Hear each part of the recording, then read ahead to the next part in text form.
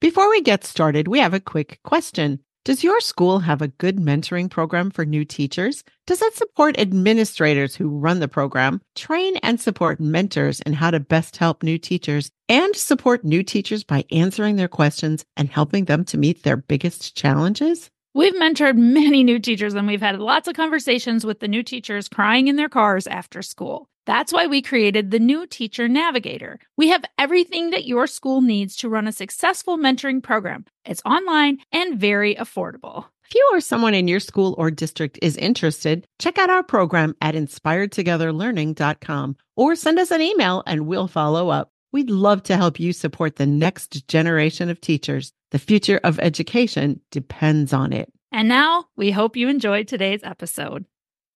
Whether or not you realize it, you have the power of a microphone. You may not even own a microphone, but you have something to say and people to say it to. You might also give your microphone to others, which allows them to amplify their own messages. You also use your microphone to clarify and amplify the things you say to yourself. Today, we're talking about the power of your microphone. You don't want to miss this mic drop episode. Welcome to the Inspired Together Teachers podcast. We're Paula and Michelle, award-winning educators who've worked with thousands of teachers, and we know the struggles that you face on a daily basis. Do you want to make a difference and still enjoy your life outside of school? Together, we can tackle the overwhelm, gain clarity, and build confidence to live the life you deserve. Are you ready to be inspired? We can't wait to explore ways to improve your work life and home life so that you can live your best life. Can you hear me? Yeah, I can. Can you hear me? I can hear you. Good. We're good to go. This is the conversation that we go through every time we record a podcast episode. We aren't in the same room or even in the same city when we record a podcast. So we have to make sure that the mics are working and that everything is clear before we start recording. Our topic for today is the power of your microphone. We're coming to you through our microphones, and as podcasters and speakers, that's one of our tools. But if you consider a microphone as a tool to amplify, transform, or clarify your voice, it's not such a stretch to understand that in many ways, we all have a microphone. To be completely transparent, we took today's title from Jamie Kern Lima, the founder of It Cosmetics and the author of the book Believe It, How to Go from Underestimated to Unstoppable. In chapter 5, which she titled Believe in the Power of Your Microphone, she gives an analogy that we all have a microphone that we control. We get to choose when to use it, what to say with it, and when we choose to hand it over to someone else. We get to choose when we turn up the volume, when we turn down the volume, and when we turn the microphone off. We loved that analogy. We're both getting ready right now to present sessions at a large conference. We recognize that this is a unique opportunity, and it's an honor to be given a microphone at such an event. We don't take that lightly. We're working hard to make sure that our message is valuable, worthy, and offers meaning and inspiration to the people who are going to be listening. We understand that we choose how we use our microphones. We can use our microphones to lift people up, or we could also choose to use them to tear people down. We decide which messages should be amplified and which should be silenced. We also choose when to turn down the volume when we don't want someone else speaking into our life. You also have all of these powers. Today, we're going to be talking about the power of your personal microphone. We'd like to start off with talking about using your microphone for good. This one's easy to talk about, and we probably all easily understand what it sounds like to use your voice or your microphone for good. Here are some examples. Perhaps at some point you have attended a rally or even a protest. You have joined in with others who are expressing their frustrations and the need for positive change. Your voice becomes one of many as together you make your facts and opinions known. There are other ways to use your voice for good that don't involve attending protests or speaking out in large public areas. These may sound familiar to you. One common example is when you are at a faculty or a staff meeting. Let's say you're all discussing something and you feel really strongly about a topic that people are arguing about. That topic is important to you, so you speak up and you share your perspective. You're using your microphone for good. Another example is that you might be at an RTI, MTSS meeting, whatever it's called in your district. Imagine that conversation has gone down the road of being very negative, and the discussion starts focusing on all the things that the students can't do. We've all been there. You use your microphone to remind the others that there are many things that the student can do. And instead, you shift the direction of the conversation to solution seeking rather than complaining. That's a perfect example of using your microphone for good. My favorite example is how you can help students to understand who they are and the special gifts that they have. This can be a simple one-on-one conversation where you quietly tell the student, "You are such a creative problem solver. I can always count on you to have some good ideas for how to work things out." That may seem like a really small thing or something that you do regularly, but that's a great example of how you are using your voice to lift someone up. As Michelle said earlier, it's really easy to come up with examples of ways that we use our microphone for good. The second way that you can use your microphone might not be as common or as easy for you, because the second way you can use your microphone is to turn off the volume when something doesn't serve you. Some people are very happy to share your microphone. They want to offer messages and advice, which sometimes is valuable, but often it is just noise in your microphone. These are the times when you need to turn down the volume and take your microphone back. There are a lot of people with very loud microphones on social media, for example. Consider who these people are and what they are telling you with their microphones. When you choose to follow someone, you're letting them talk to you. So follow people who inspire and uplift you. Follow those that make you laugh and the people who bring you joy. Follow people who care about and share the values and the lifestyles that make you feel good about your life. And the opposite is true as well. Take back the microphone from those who fill your mind with things that aren't useful to you. We follow a lot of educators, and there are many wonderful people who share fun and useful and valuable information. And there are a few others who share a lot of negativity. They have biased rants and list all the problems of education on a daily basis. They talk about hating their jobs and how they can't wait to quit at the end of the year. That's really hard to listen to and it's hard to take. But you can curate your feeds so that it serves you rather than making you miserable or making you feel inadequate. Another common example of allowing someone else to use your microphone is when they are giving you advice. This is a touchy subject, but have you ever gotten unsolicited advice? Someone who may not have experienced what you were experiencing, and then they just freely share what they think you should do. There's an old adage that says, don't take advice from someone who hasn't done what you are trying to do. Advice often comes from a place of caring, but it may not be useful to you.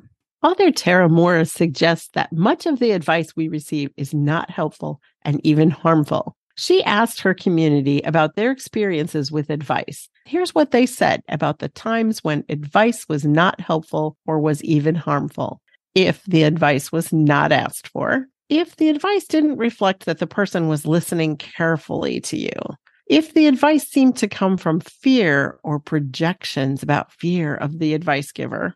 Another idea is that if the advice was based on assumptions or reflected some blind spots related to the privilege of the advice giver. And lastly, that the advice felt like it contained criticism, judgment, or was condescending. I certainly have been on the receiving end of people taking my personal microphone and silencing my voice so that they can give me advice. I'll share a little personal example here. And maybe this is too personal for some people, but I feel like it needs to be said because there's a lot of other people who are getting unsolicited advice in this area. When my husband and I were struggling with infertility many years ago, people were coming out of the woodwork to give us advice on why we were not getting pregnant. The number of people who told me, oh, just relax, or if you would just stress less, then you'll get pregnant. It was astounding. I know that all of these people were trying to be helpful, and I allowed them to take my voice and tell me what to do. There were medical impediments going on that they didn't even know about that were not going to be solved with deep breathing or taking more naps. It just wasn't going to happen. But I allowed them to take my microphone and silence my voice and listen to their advice, even though it was unsolicited, well-meaning, not helpful. Paula, that was a perfect example. Thank you for sharing that. That's a great example of advice that's well-meaning and maybe even harmful to you in how you're feeling about yourself, that psychological harm kind of thing. Like those things you listed, I don't think people were trying to be judgmental, condescending, but they had the blind spots. I think they felt bad for us. They weren't carefully listening, or we weren't necessarily sharing everything because it was private and we didn't need to. Going back again, I think I would have handled those conversations a lot differently.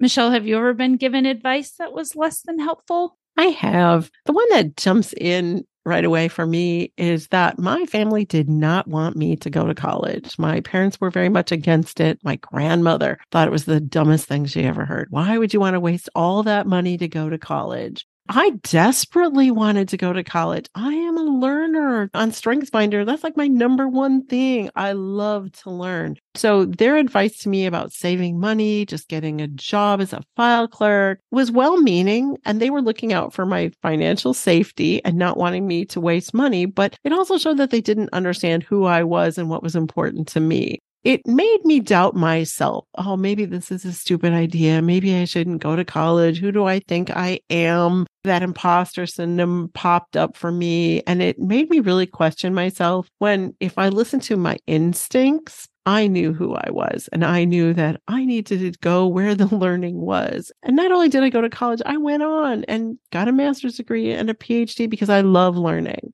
So it was advice that was well meant, but harmful to me in some ways. Isn't it interesting that we both can think of some really personal examples that probably hurt a lot at the time? If any of those people knew they were hurting us, I'm sure they would have stopped doing it, but they didn't know. They were trying to help us out by taking our microphone. Well-meaning, not the best idea. Advice is one of those places where you might need to take back your microphone or just learn when to turn the volume down. I love what Steve Jobs said about that. Don't let the noise of others' opinions drown out your own inner voice. And we do want to give the caveat that sometimes advice is useful. Here are some characteristics that Moore's community suggested are helpful when it comes to advice. First of all, when they trust the person who is giving the advice. When they gave permission, they asked for advice, or the other person asked for their permission before giving advice. When the person was not pushy about the advice and was not attached to them following that advice. Advice was also better taken when the advice giver was able to put the advice in the context of their own experience and make explicit that the other party's context, experience, or goals might be different. So in other words, they didn't assume that the lessons from their own life would necessarily apply to the person they were giving the advice to. Advice was also useful when the recipient could feel that the advice came from a place of love and caring. And in some cases, there was also a sense that the advice giver saw potential, talent, or possibility in them that the person did not see in themselves. So the advising was about helping them to step into that potential. There might be examples of times when you can listen and consider the advice with understanding that if it's not the right advice, or if it doesn't suit you for some reason, you are allowed to just let it go. And the last way we're going to talk about that you might be using your microphone is that you are turning your microphone on yourself. For good or bad, one of the most common ways we use our microphone is to talk to ourselves. And many times what we are hearing isn't pleasant. This is a toxic voice. According to Jamie Kearns-Lima, for many of us, the relationship with our own inner critic is the most toxic relationship we will ever be in. If you're wondering if you do have your own inner critic, you might if you have said any of these following phrases to yourself. Who am I to speak up? No one wants my opinion. I have no confidence. I never get a break. I can't do anything right. I'm not smart enough to do that. Maybe I'm not good enough. Maybe I'm a failure. What if people don't like me? I hate my body. or I'm so disgusting. It's sad just hearing those things. It's hard to say them too. It is. We have this mirror exercise, which we've used sometimes in our workshops. And we don't do it to torture people, but to bring it to your consciousness, the kinds of things that you might be saying. Basically, we have everyone write down on a note card all the terrible, degrading, mean things they tell themselves. And then we have them switch cards with a partner. The partner is going to act as the mirror. So the person who wrote them looks at the partner, and the partner then reads the words on the card back to the person who wrote them.